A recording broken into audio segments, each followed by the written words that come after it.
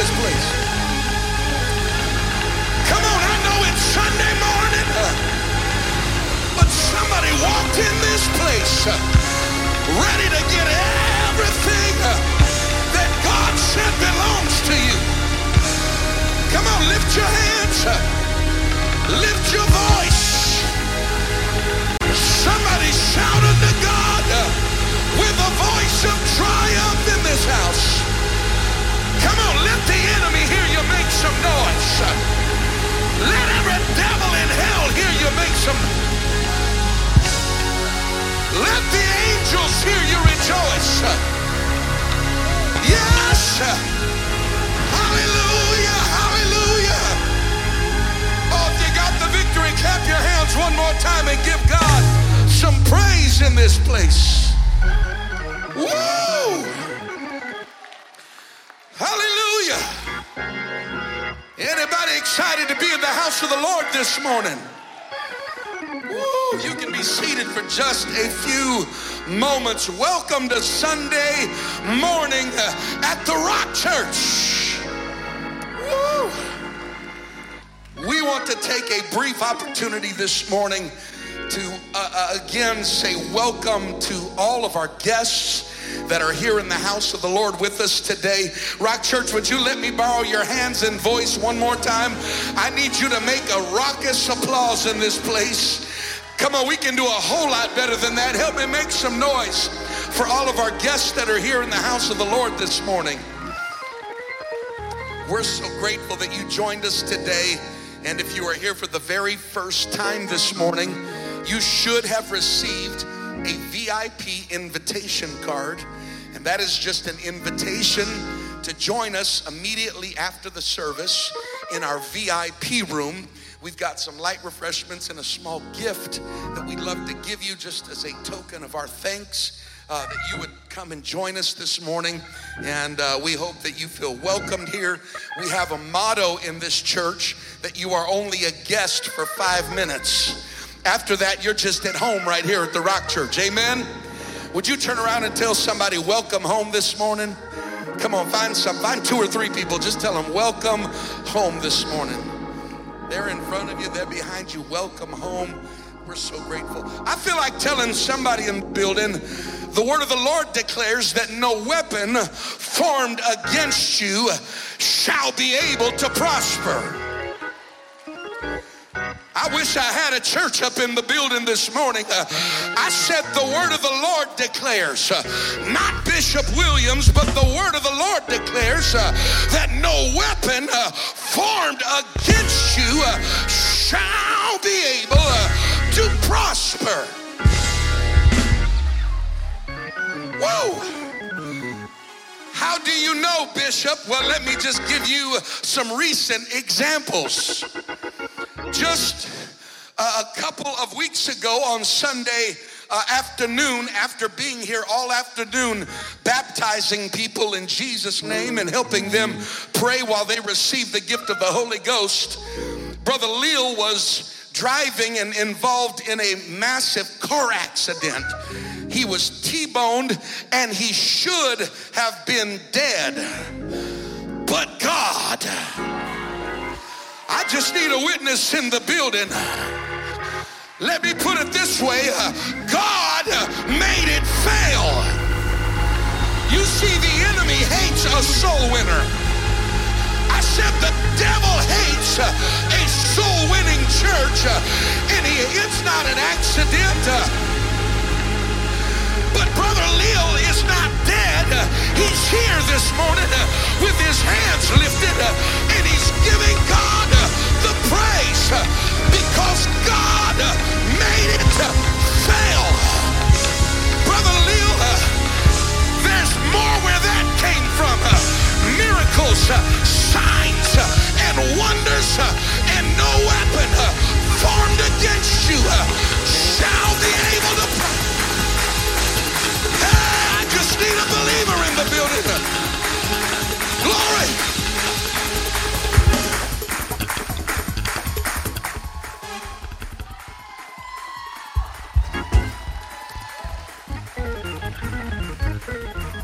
Then just a few hours later, Sister Stewart and Sister Skylar and Sister Jeanette and Brother Stewart are rolling down the street when some random guy, you can't make this up, comes running from the side of the road across one lane of traffic, over the median into the next lane of traffic, shooting a pistol,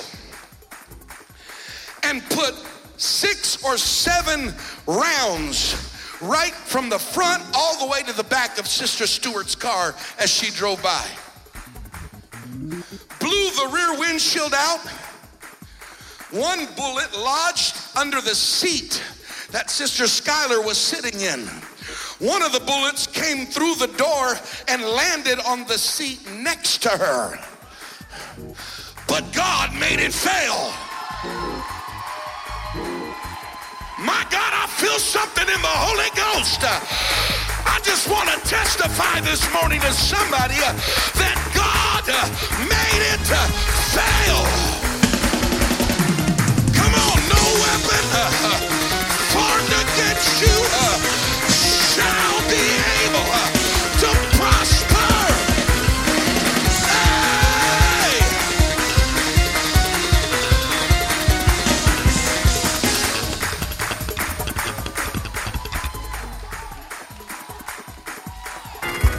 Brother Stewart, it's just an indicator that you're headed through the open door, and no weapon formed against you shall be able to prosper.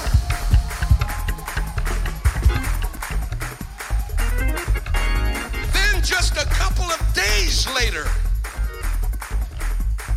Brother and Sister Wallace were going down the road, and they were rear-ended by a massive F-350 truck that completely wiped out their vehicle. But you know what? He didn't wipe out the Wallace family because no weapon formed against them shall be able. They're here this morning with their hands lifted, and we came to serve notice on the kingdom of hell. You're messing with the wrong church. I said you're messing with the wrong people. We've got a promise. Hey! Glory! Glory!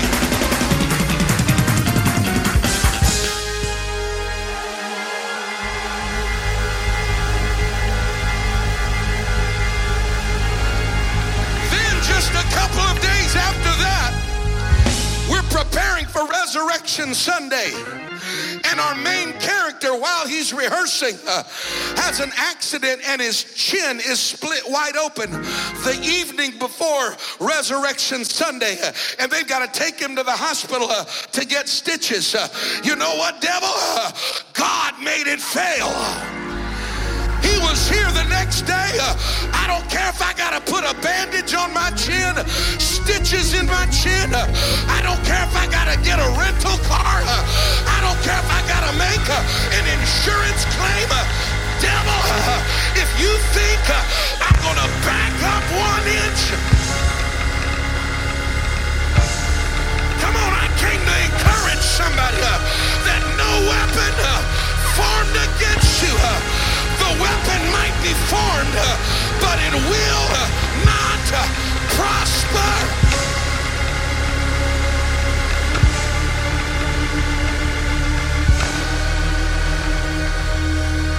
As a matter of fact, Brother Leal, I read in my Bible where the word of the Lord says the more God's people were afflicted, the more they grew. So get ready, because God's going to bring increase. Get ready, Brother Stewart. God's bringing increase. Get ready, Brother and Sister Wallace. God's bringing, come on, somebody. I wish somebody with some faith would throw your hands in the air and declare the favor of the Lord is upon me in this house.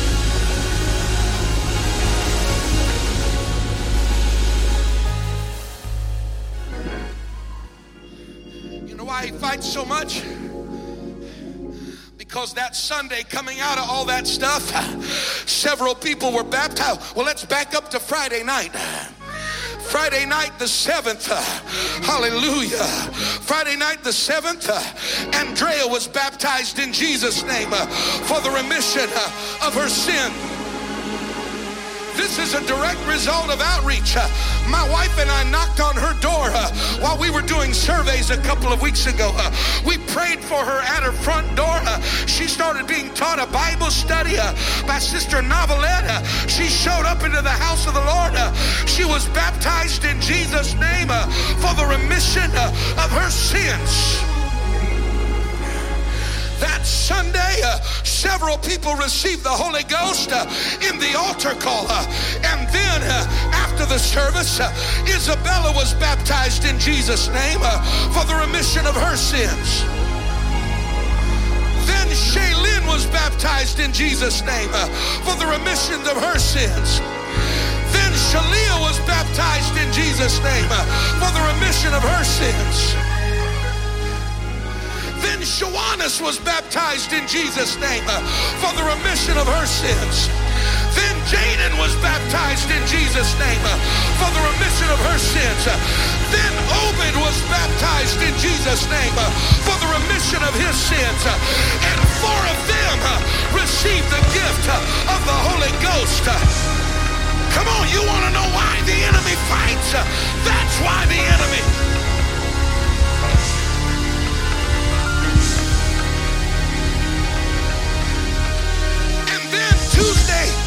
Tuesday night, Sister Tabitha preached a powerful word from the Lord in this place. And when she was done, Shaquarius received the gift of the Holy Ghost, speaking in other tongues. I think we ought to give God a great big praise in this house. Come on, you're part of a victorious church. You're part of a triumphant church. Whoa!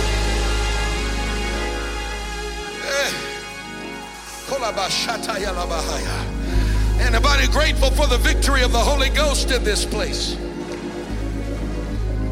Amen. I know they're not here in the building. They're involved in children's ministry this morning.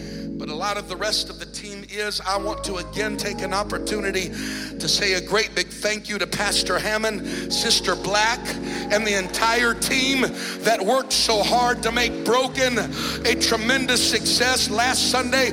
Would you help me one more time? Put your hands together and thank God for all of their labor, all of the staff, all of the different teams that made this possible. What an amazing time we had in the Holy Ghost last weekend. Amen, somebody.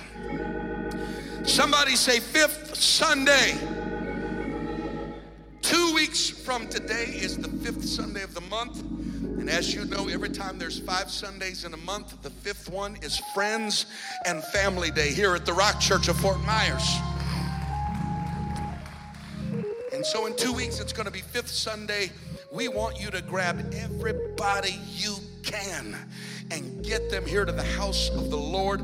We're going to feed everybody lunch. There's going to be some fun for the whole family after the service. And we're going to have a Holy Ghost crazy time in this place. Amen.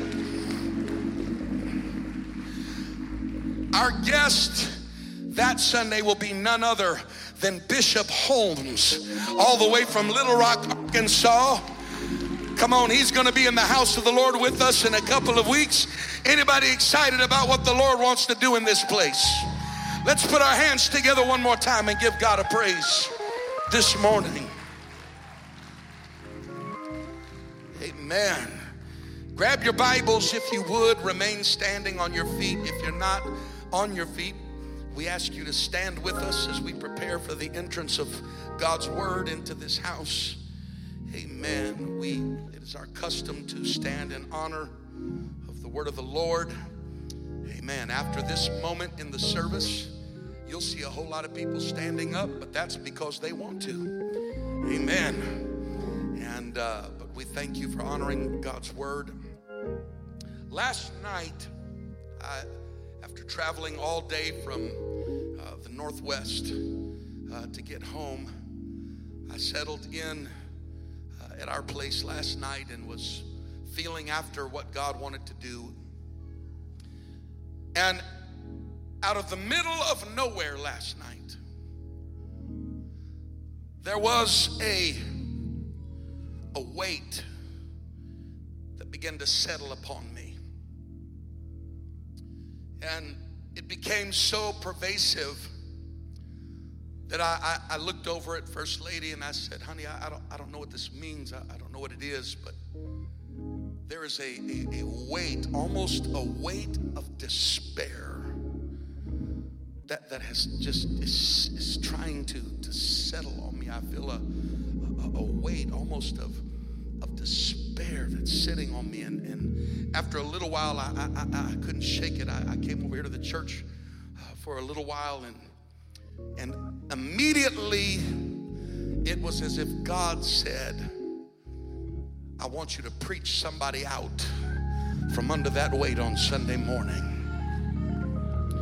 So I don't know who you are this morning, but there's some people in this house that have been walking up under darkness and weight and despair and discouragement. It was so detailed that there was a sense almost of hurt in the despair that I was feeling, almost a sense of being hurt or wounded that was in the weight. But I came to preach to somebody, there's victory in this house today. God knows exactly where you are, and God knows exactly where He's taking you. All God needs you to do is lift your hands and step into this dimension of faith this morning. God's got a word for you in this house. Amen. 1 Kings chapter 18 is where I want to invite you to read the word of the Lord with me this morning. 1 Kings chapter 18, verse 36 says, and it came to pass at the time of the offering of the evening sacrifice that Elijah the prophet came near and said, and the prophet commences with a simple 63-word prayer. And he says, Lord God of Abraham, Isaac, and of Israel, let it be known this day that thou art God in Israel, and that I am thy servant, and that I have done all these things at thy word. Hear me, O Lord, hear me, that this people may know that thou art the Lord God, and that thou hast turned their heart back again. Then the fire of the Lord fell and consumed the burnt sacrifice, and the wood, and the stones, and the dust, and licked up the water that was in the trench. And when all the people saw it, they fell on their faces, and they said, the Lord, He is the God. The Lord, He is the God. And Elijah said unto them, take the prophets of Baal and let not one of them escape. And they took them, and Elijah brought them down to the brook Kishon and slew them there. Whoa! What a victory. Chapter 19, verse 1 opens up and says, and Ahab told Jezebel all that Elijah had done. Do you know that every time there's a victory in your life, there are demons who are reporting back to the kingdoms of hell? Come on, somebody. The enemy's keeping track of your wins. He came and told Jezebel all that Elijah had done. and with all how he had slain all the prophets with the sword. Then Jezebel sent a messenger unto Elijah, saying, so let the gods do to me, and more also, if I make not thy life as the life of one of them by tomorrow about this time. Jezebel said, you can take it to the bank. By this time tomorrow, I'm gonna do to you what you did to every one of those prophets. And the Bible says when he saw that, he arose and went for his life and came to Beersheba, which belongeth to Judah. I don't have time to preach the significance of Beersheba and Judah. And he left his servant there. Listen to verse 9. And he came thither unto a cave.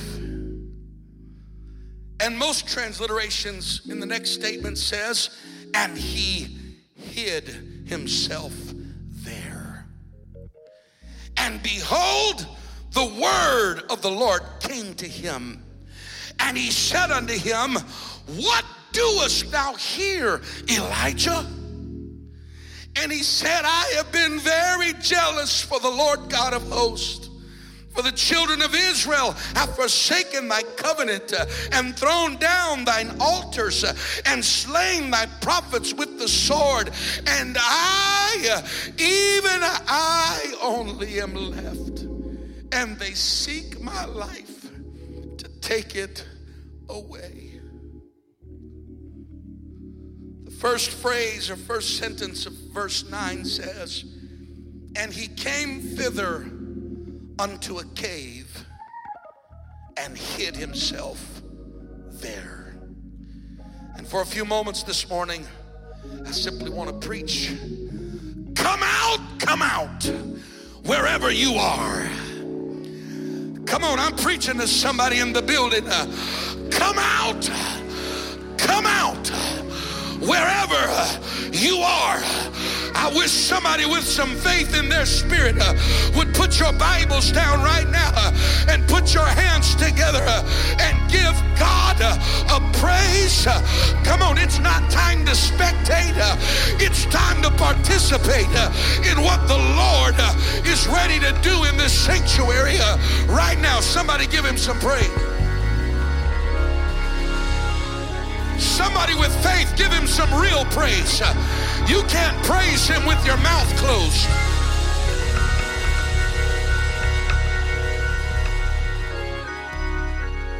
Woo. You may be seated in the presence of the Lord this morning.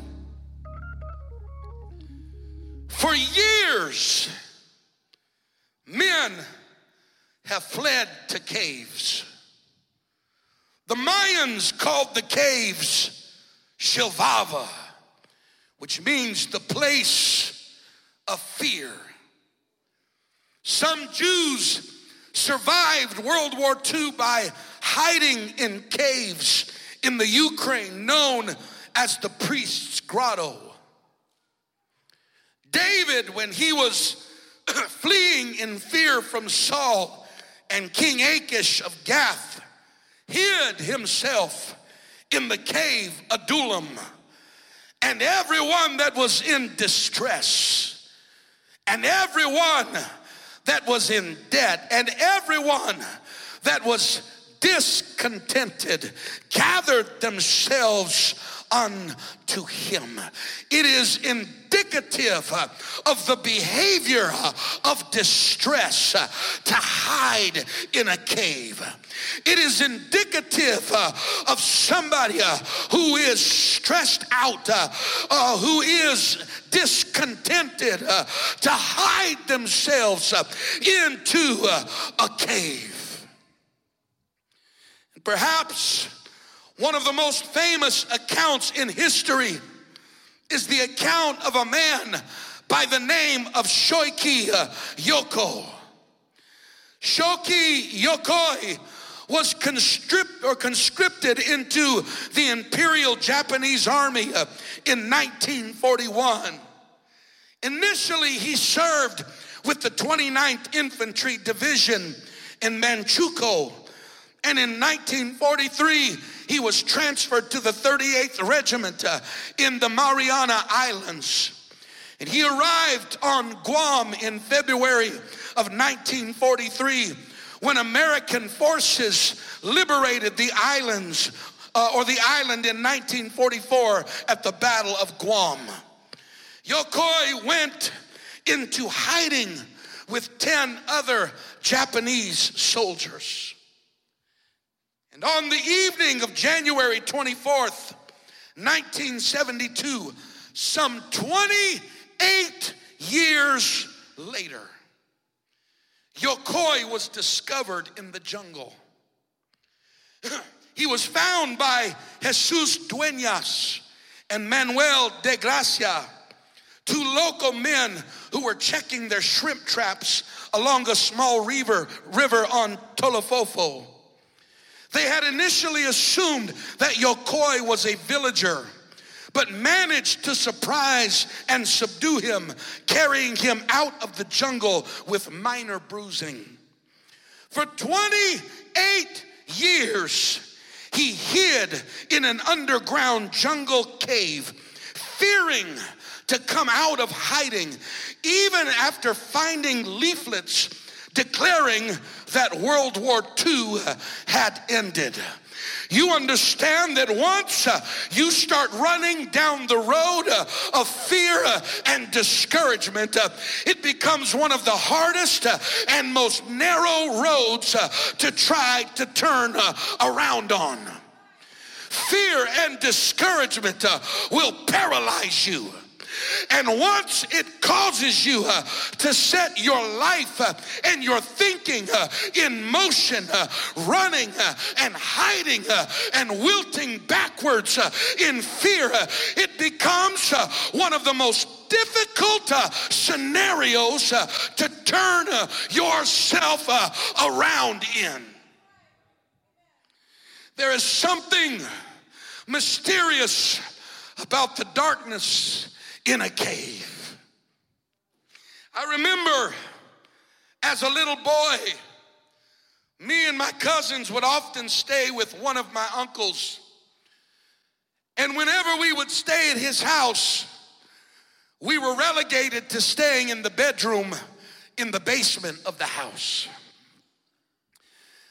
We don't know about basements here in Florida, but that old basement was before they had fire codes. And there was no windows in the basement. It was dark and cold and quiet, and the perfect place to terrorize your nephews. And my uncles were pranksters. They derived great joy and pleasure tormenting us. And so, one particular night, we were staying at that uncle's house, and one of our other uncles was there. And we went down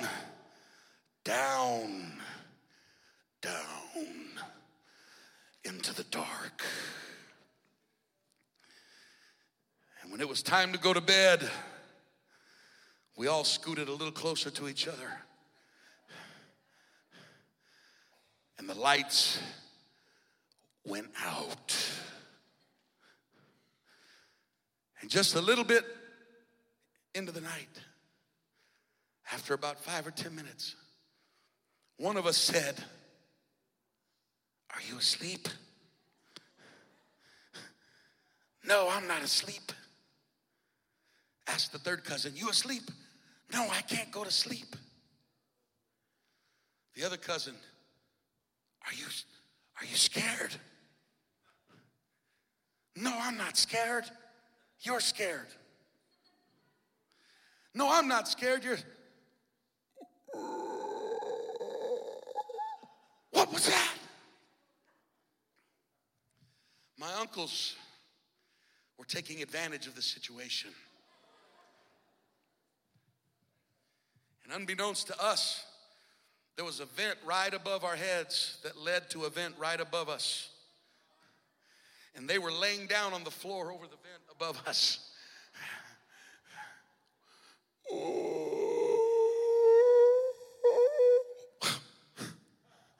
What was that? I don't know. Go turn the light on. I'm not turning the light on. You turn the light on.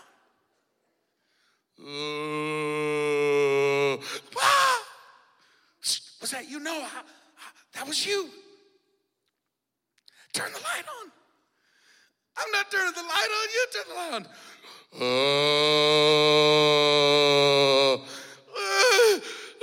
What's going on?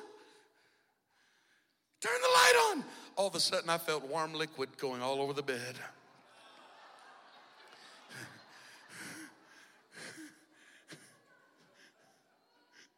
What are you doing? Oh,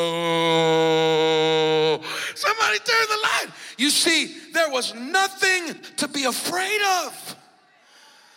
But when you're in the darkness of the cave, your perception of everything gets messed up. And what you cannot see turns into fear. And the unknown is able to influence you in a way that cannot happen when you're outside of the cave. Can I just preach to somebody in the place tonight or this morning? The longer that you are in the cave, the more influential the enemy's voice becomes in your life. The longer you hide in the cave, the more accentuated the voice of the unknown becomes. Your ability to identify sounds and innuendos and voices of fear become indistinguishable from voices of faith when you're sitting in the darkness. Come on, I'm preaching to some people that God sent me here to tell you it's time to come out of the cave.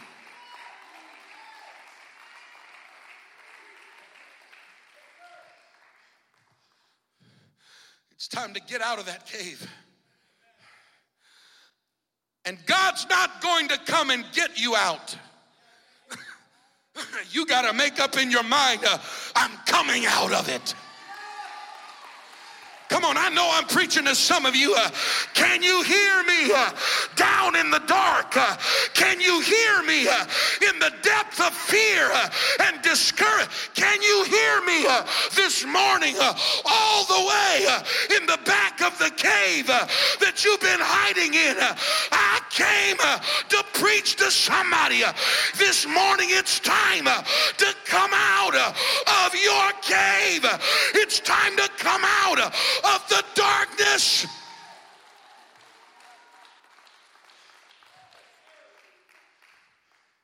You see, there is a pathos that begins to develop when you're living in the darkness.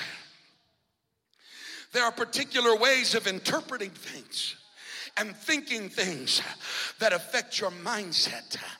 Oh yeah, the Japanese man that was running and hiding is a perfect example.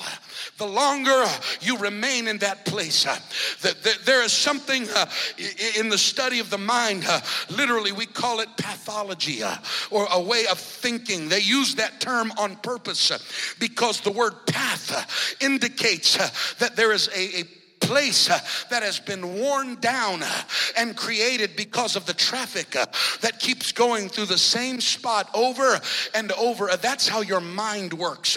When you get used to thinking a certain way, when you get used to responding and interpreting things a particular way, you develop a pathos of thinking until pretty soon when the water comes and sheds on a mountaintop, it finds the paths that have been worn out before before, and no matter how the water falls, it's going to come right back to the same river, to the same path, to the same channel.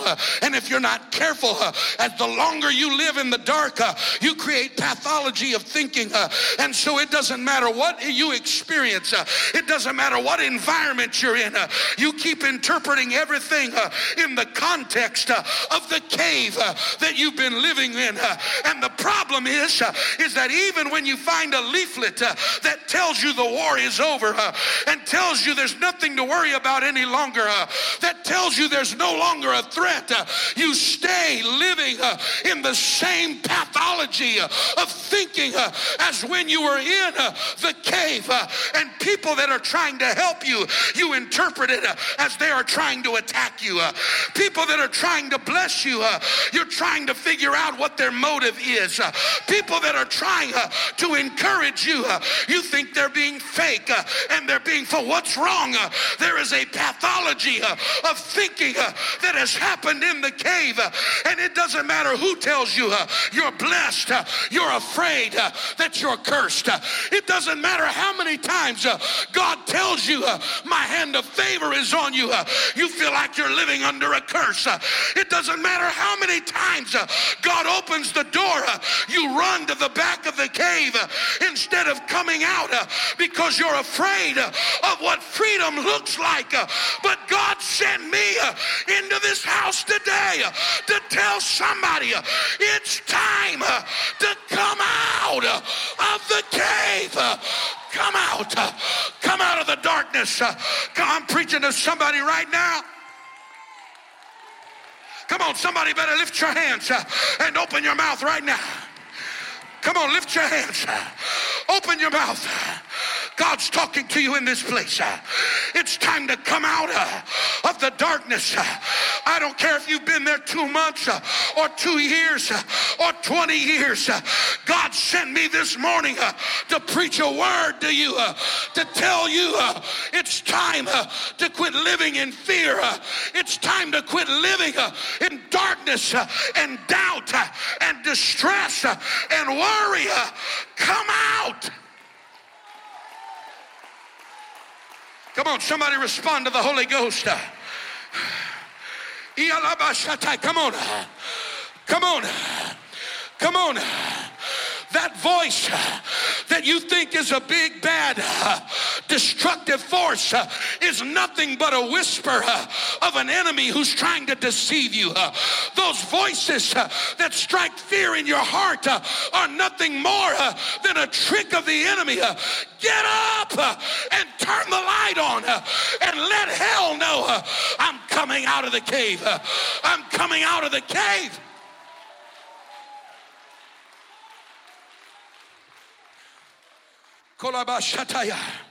Come on. I'm preaching to people that if you're not careful, you'll waste years of your life hiding in a cave instead of living an abundant blessing. You'll spend years of your life pointing at what happened yesterday and the threat that was on your life in previous years, when God said, I already eradicated the threat. I already handled the problem. Come on.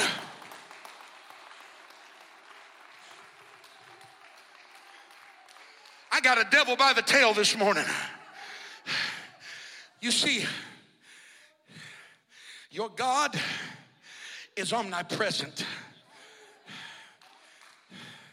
And he's not just omnipresent geographically, but he's omnipresent chronologically. And that means he is not restricted by time and space. And so when God shows up in your today, he can show up in your yesterday at the same time. And it doesn't matter what happened to you. It doesn't matter who hurt you. It doesn't matter what you experienced. It doesn't matter what your mistakes were. When God shows up, he goes into your yesterday. And it's not just a healing from today forward, but God goes into your past and he brings healing and deliverance and restoration. And I came to preach to somebody in the building. You don't have to live the next 30 days under the darkness of yesterday.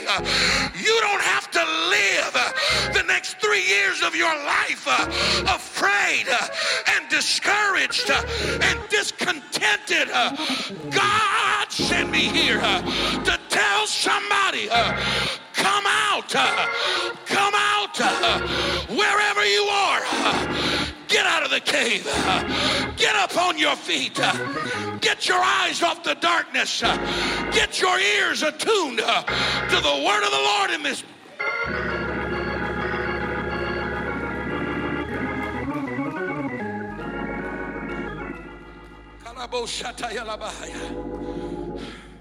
It's not the will of God for you to keep stumbling on your yesterday.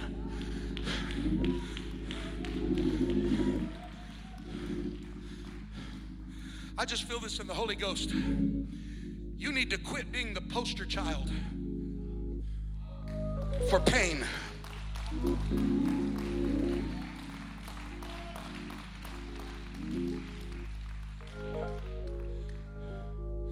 Was it Joseph's wife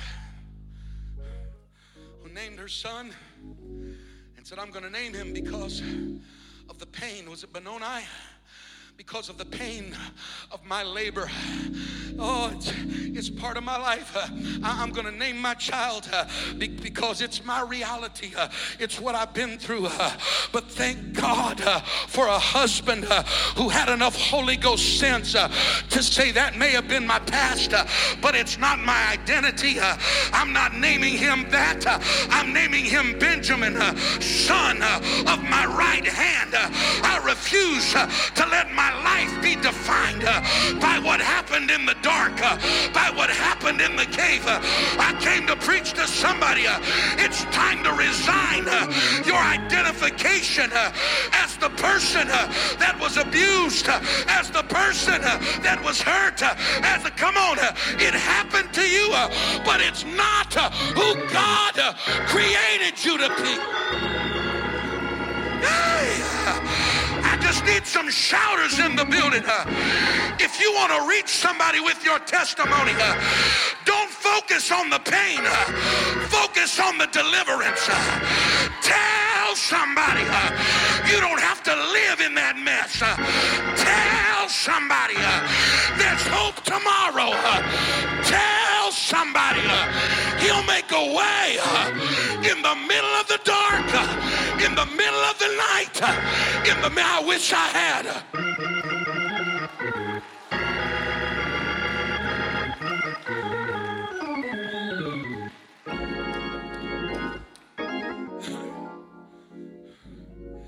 I recently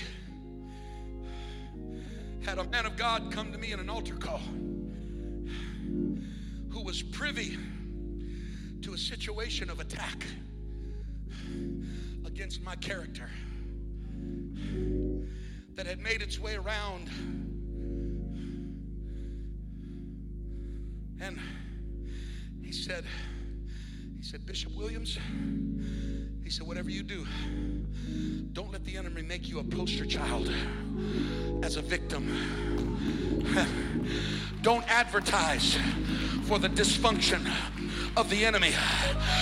You know what? I refuse to live my life defined by the attack, defined by what somebody said about me. I refuse to live my life and my entire position is trying to denounce what other people say. You know what? God bless you. You can say what you want. You can do what you want. But I've got a blessing with my name on it. I've got a promise with my name on it. Come on, somebody. It's time to come out of the cave.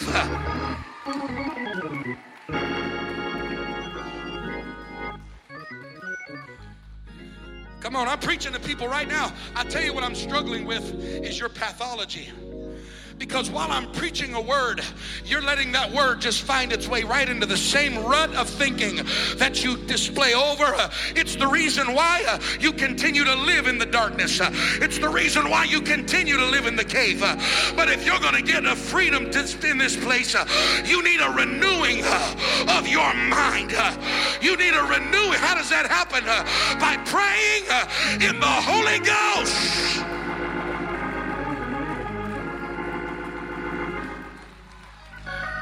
You see, there's only one way to get deliverance from destructive pathology. You know how you do it? You got to destroy the old path. You got to go in there with a rototiller, Brother Stewart. You got to go in there and drop the backhoe and just mess it all up and level all the ditches up. I'm not thinking that way anymore. I'm not going to let my mind entertain that any longer. I refuse to keep. Come on, some of you, God has put all of that stuff beneath the blood, and you got blood on your hands because you keep reaching underneath the blood and pulling back up what God already healed, and you keep pulling up what God already delivered, and you keep pulling back up what God already said. Come on, it's time to destroy the old pathos and say, I refuse to live in this cave in it. Somebody ought to just start stomping all over the path. You ought to start stomping all over that path. I'm not going to walk that way any longer. I'm not going to think like that any longer. I'm not going to respond like that any longer. Oh, let this mind be in you.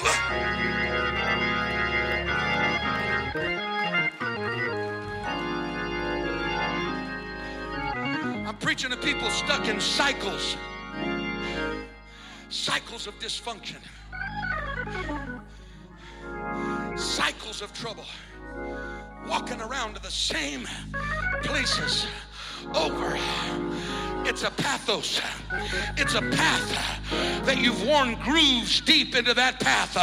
But I declare by the power of the Holy Ghost that today God's about to anoint you to destroy the old paths. God's about to anoint you in this building to come up out of that cave, to come up out of that darkness, to come up out of that thinking and be everything that God has called you to be.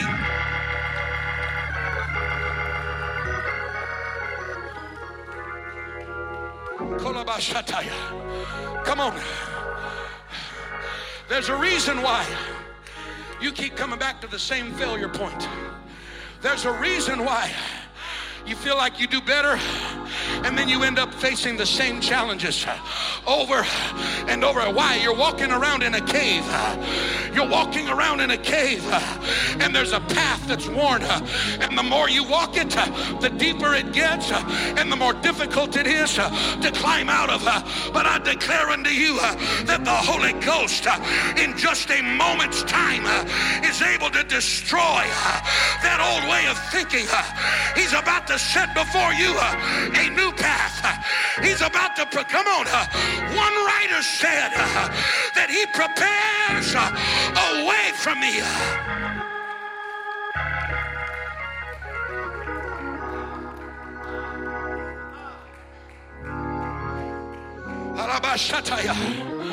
I refuse to live in a cave in the jungle while the rest of the world is blessed and moving forward and prospering, not because I'm stuck there, but because my mind is stuck there. The door's open, but I can't walk out of it. Come on, God's made a way, but I can't see it. Come on, God is ready to bring you out.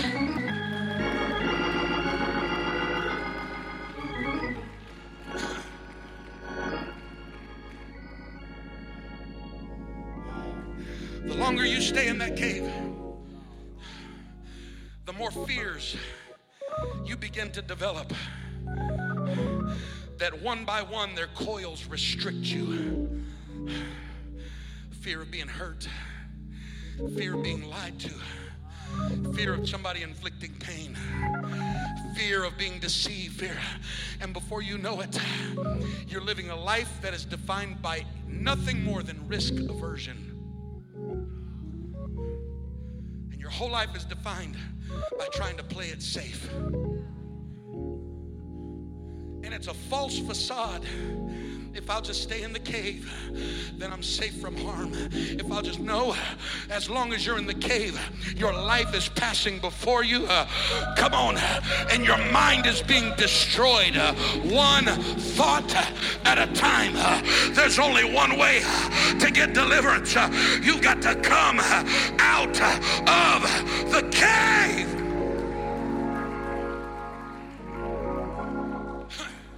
The longer you're in the dark, the longer things grapple with your mind.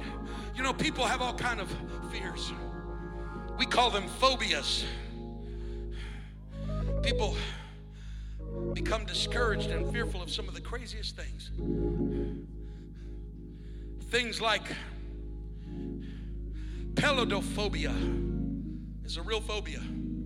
You know what that means? A fear of baldness and bald people. Doesn't that sound crazy? But to the person who has the fear, they would be offended if you laughed at them.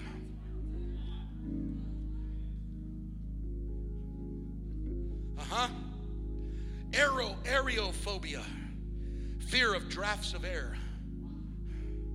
Look them up, they're real. Porphyrophobia, fear of the color purple. This is what happens when you live in the dark. Chadiophobia, fear of hairy people. Okay, I'll give him one on that. Levophobia, fear of objects on the left side of the body. Dextrophobia, fear of objects on the right side of the body. Auroraphobia, fear of the northern lights. These are real phobias, clinically diagnosed phobias. Caliprophobia, fear of obscure meanings. Thassallophobia, fear of being seated. Stabassophobia, fear of standing and walking. Some of y'all got that fear. Don't be afraid to stand up out of your seat and move. I bind the spirit of stabassophobia. Odontophobia, fear of teeth. Graphophobia, fear of writing in public. Phobophobia, fear of being afraid. Fear will drive you into a cave.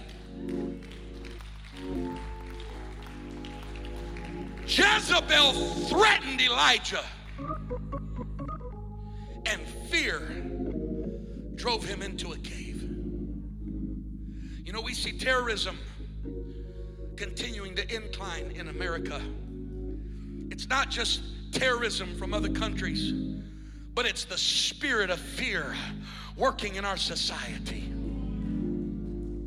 What do you think happens every time somebody walks into a school with a gun and shoots everybody up? When they don't even know who the people are half the time? They're being used by the enemy to evoke a sense of fear. What do you think happens when these events take place? It is a spirit of fear. We've been dealing with terrorism our whole walk with God. Satan is a terrorist. The Bible says that he goes about as a roaring lion, seeking. He doesn't go about as a crouching lion. He doesn't go about as a sneaky lion. He goes about as a roaring lion. What is the purpose of the roar? It's to intimidate you. It's to paralyze you. If he roars loud enough, you'll become immobilized.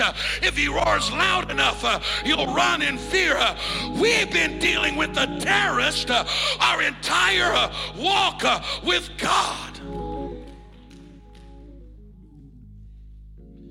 I Wonder what kind of a cave some of us in this room have been driven into this morning. Come on. Come on. God showed me some of you last night hunkered down in your cave, paralyzed by fear, paralyzed by the unknown, questioning everything you do, questioning every decision you make, questioning everything you put your hand to. If you listen to what happens when you're living in the cave, every time you face resistance, you try to interpret it. And you interpret it as, I made a bad decision. I did the wrong thing. I'm going to, come on, does anybody know what I'm talking about right now? Maybe, oh no, I messed up again. Oh no, I'm worthless. Oh no, I don't have what it takes. No, you better hear this man of God. There was timing to the threat of that old Jezebel. She came right after Elijah's greatest victory. She sent a word after he just slew 500 prophets of Baal. You better hear me good, devil. I just slew 500 prophets of Baal. I'm not worried about a letter from some hussy sitting up in a tower somewhere. The devil is a liar.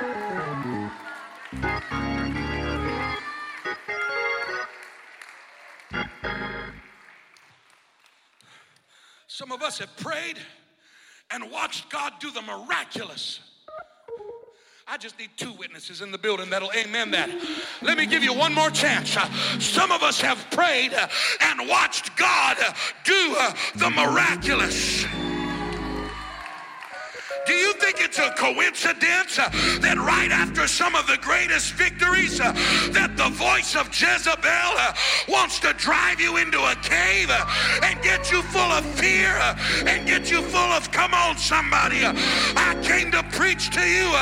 It's time to come out of that cave and do what God has called you to do. Come out of the cave and be who God said you are.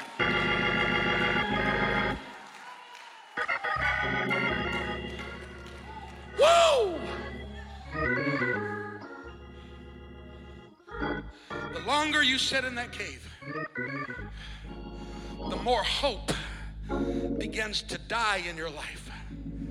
And you become increasingly afraid to come out of the cave, even though the war's been over for 27 years. You become acclimated with the false sense of security in your cave.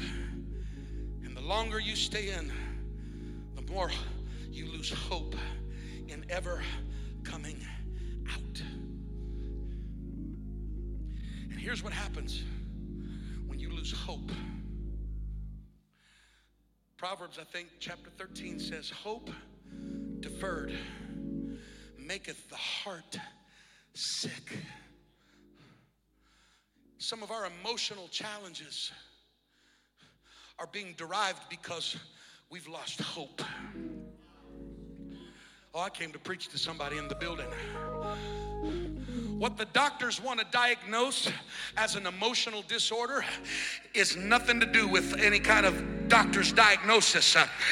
It's the enemy has caused you to resign hope that's in your life. You don't need a doctor to diagnose you. I gave you the word of the Lord right here this morning. Hope deferred maketh the heart sick. Now let me break this down further because some of you are missing it. When you talk about the heart in the scripture, it is almost synonymous with the mind. It's the center of emotion and thinking. It's not mental illness that you're dealing with. It's no hope in your life that you're dealing with. Kalabo Shataya. You don't need Prozac.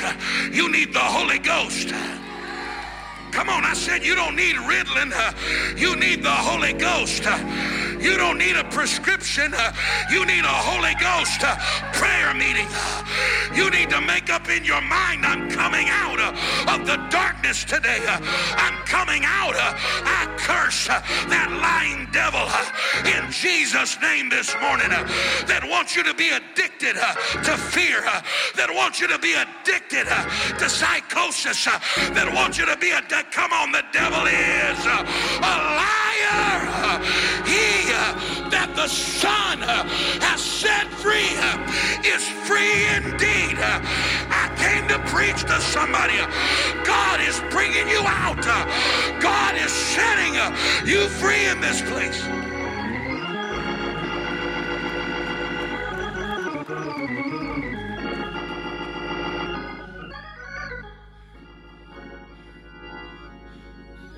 Listen to me good. Listen to me real good. The voice of the enemy in so many words is trying to tell you, don't get your hopes up. You hearing me? Don't get your hopes up. In other words, live in fear of failure. That's all that statement means, is be afraid that it's not going to happen. Don't get your hopes up, because all it's going to lead to is disappointment. Don't get your hopes up, because all it's going to do is lead to you. You know what it is? It's the fear of failure. I'm preaching right where somebody's living. But I want to tell you something. Failure is a part of success. You got to quit running from failure and start running to your failure. I just need a witness in the building. The more you fail, the closer to success you become. Don't you let the devil talk you into being afraid of making a mistake, afraid of losing something, afraid of failure. The devil is a liar. The road to success is paved with failure and mistakes. Failure and mistakes are nothing more than God's mechanism to teach us, to strengthen us. Come on, I wish I had a witness in the building.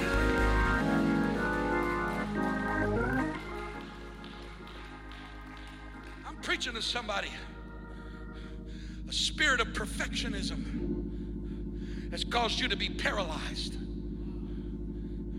Because every time you've made a mistake in your past, somebody responded the wrong way. And now there's a pathos in your mind that says, I don't know if I can handle the trauma of the mistake. And God's wanting to turn you loose in this place this morning. God wanting to free your mind and cause you to, come on, it's time to jump off that cliff. It's time to do what God said to do. It's time to walk in freedom. And if I fall down, guess what? I'm going to get back up again. A righteous man falls 7 times. What makes him righteous is he keeps on getting back up. Come on, somebody needs to quit being afraid of failure, afraid of mistakes, afraid of your past, afraid of your pain. God is setting somebody free in this place this morning.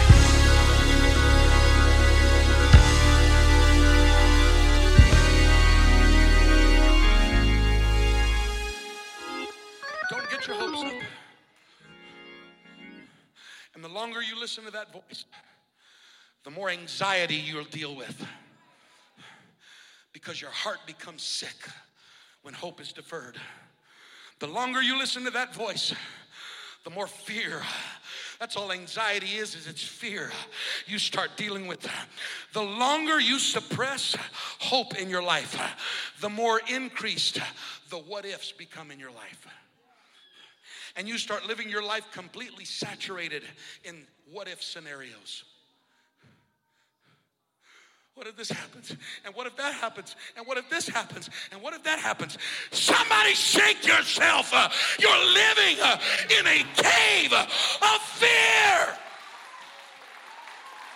I'll tell you what if it happens, then give God a praise and trust him to bring you out. If it happens, give God a praise and trust God to start it over again. If it happens, give God the glory.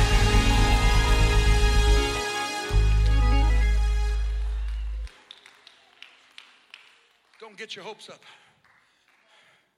That is antithetical. I know this is a different Sunday morning. That is antithetical to kingdom culture. Because kingdom culture says faith is the substance of things. Your faith has nothing to operate in if you have nothing to hope for. So I'm going to tell you the opposite of what the voices in the cave are telling you. It's time to get your hopes up again. Who am I preaching to right now? It's time to get your hopes up again. I don't care if you failed 3 times. Get back up and get your hopes up again. I don't care how much resistance you face. Get your hope up. Get out of the cave. Get out of the darkness. Crawl out of the fear. Let the Holy Ghost touch your mind. Come on. Come on, right now somebody needs to move. I got more to preach, but the Holy Ghost is moving right now. Somebody needs to move in faith. Come on, I'm done preaching. Get up on your feet all over the building. Somebody needs to respond to the Holy Ghost. Come on, don't you worry about what your neighbor's doing. Don't you worry about anybody else. You ought to run to this altar, throw your hands in the air, and say, all right, God, create in me a clean heart. Renew within me a right spirit, God. Touch my mind. Touch my heart. Touch my thinking, God. Oh, come on. Somebody's coming out of the cave this morning. Somebody's coming out of the cave. Come on, the altars are full. I need the rest of us to come right now. Come on, step out of your pew. Step out of your seat. Step out of your seat. Find somebody to pray with. Come on. I'm coming out of this. I'm coming out of the darkness. I'm coming out of this place. I'm coming out. He thought that I would give up and never come on. Again. Never thought he had me. He thought I would. Come on. He thought that I would give up and never come on. Never thought he had me. He thought I was dead. Yeah. He thought that I would give up and never get again. Come on. Never thought he had me. He thought I was dead. He thought that I would give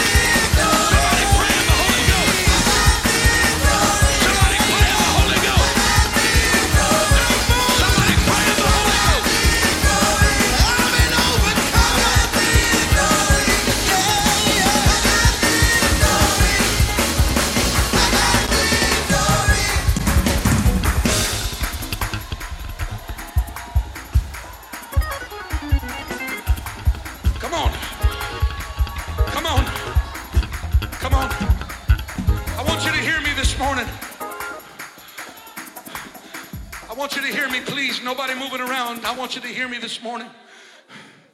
We're going to keep praying, but God wants somebody to hear what I'm about to say. Jacob's life was plagued with failure, mistakes, turmoil. And when God brought him across the ford Jabbok, God faces him and asks him a question. And he says, "What is thy name?" Do you think God was missing information on this man's identity? Of course he wasn't.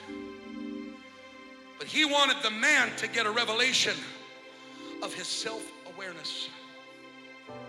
In other words, what do you call yourself?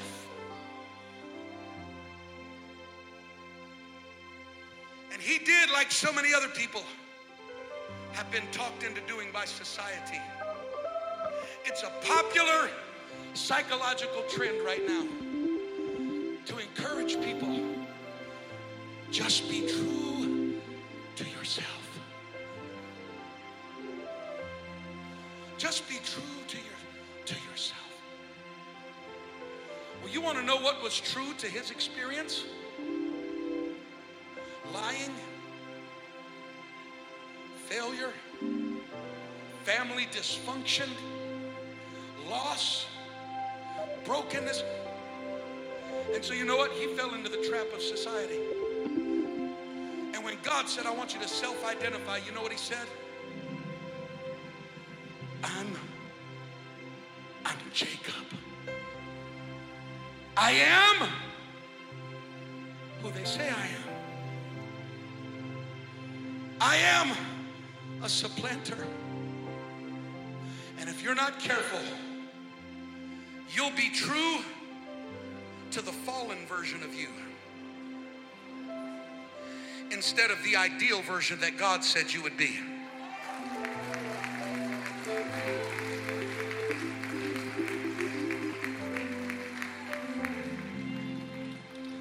I'm telling somebody in the Holy Ghost, quit being the poster child for brokenness.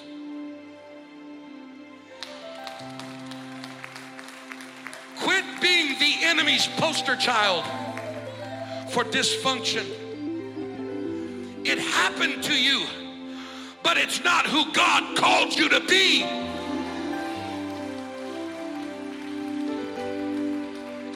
I'm just being true to myself, God. I'm Jacob. It really did happen. God said, "Who told you that?" I never named you Jacob. And from this day forward, your name shall no longer be Jacob, but Israel. For as a prince hast thou power with God and with man. I came to preach to somebody. It's time to throw away the old identity that the cave tried to put on you.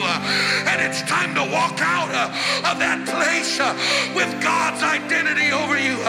Come on, lift your hands. I'm not broken, I'm an overcomer. I was broken, I was wounded, I did fail, but that's not who I am. Come on, lift your voice. Lift your voice. Come on, the Holy Ghost is working right now.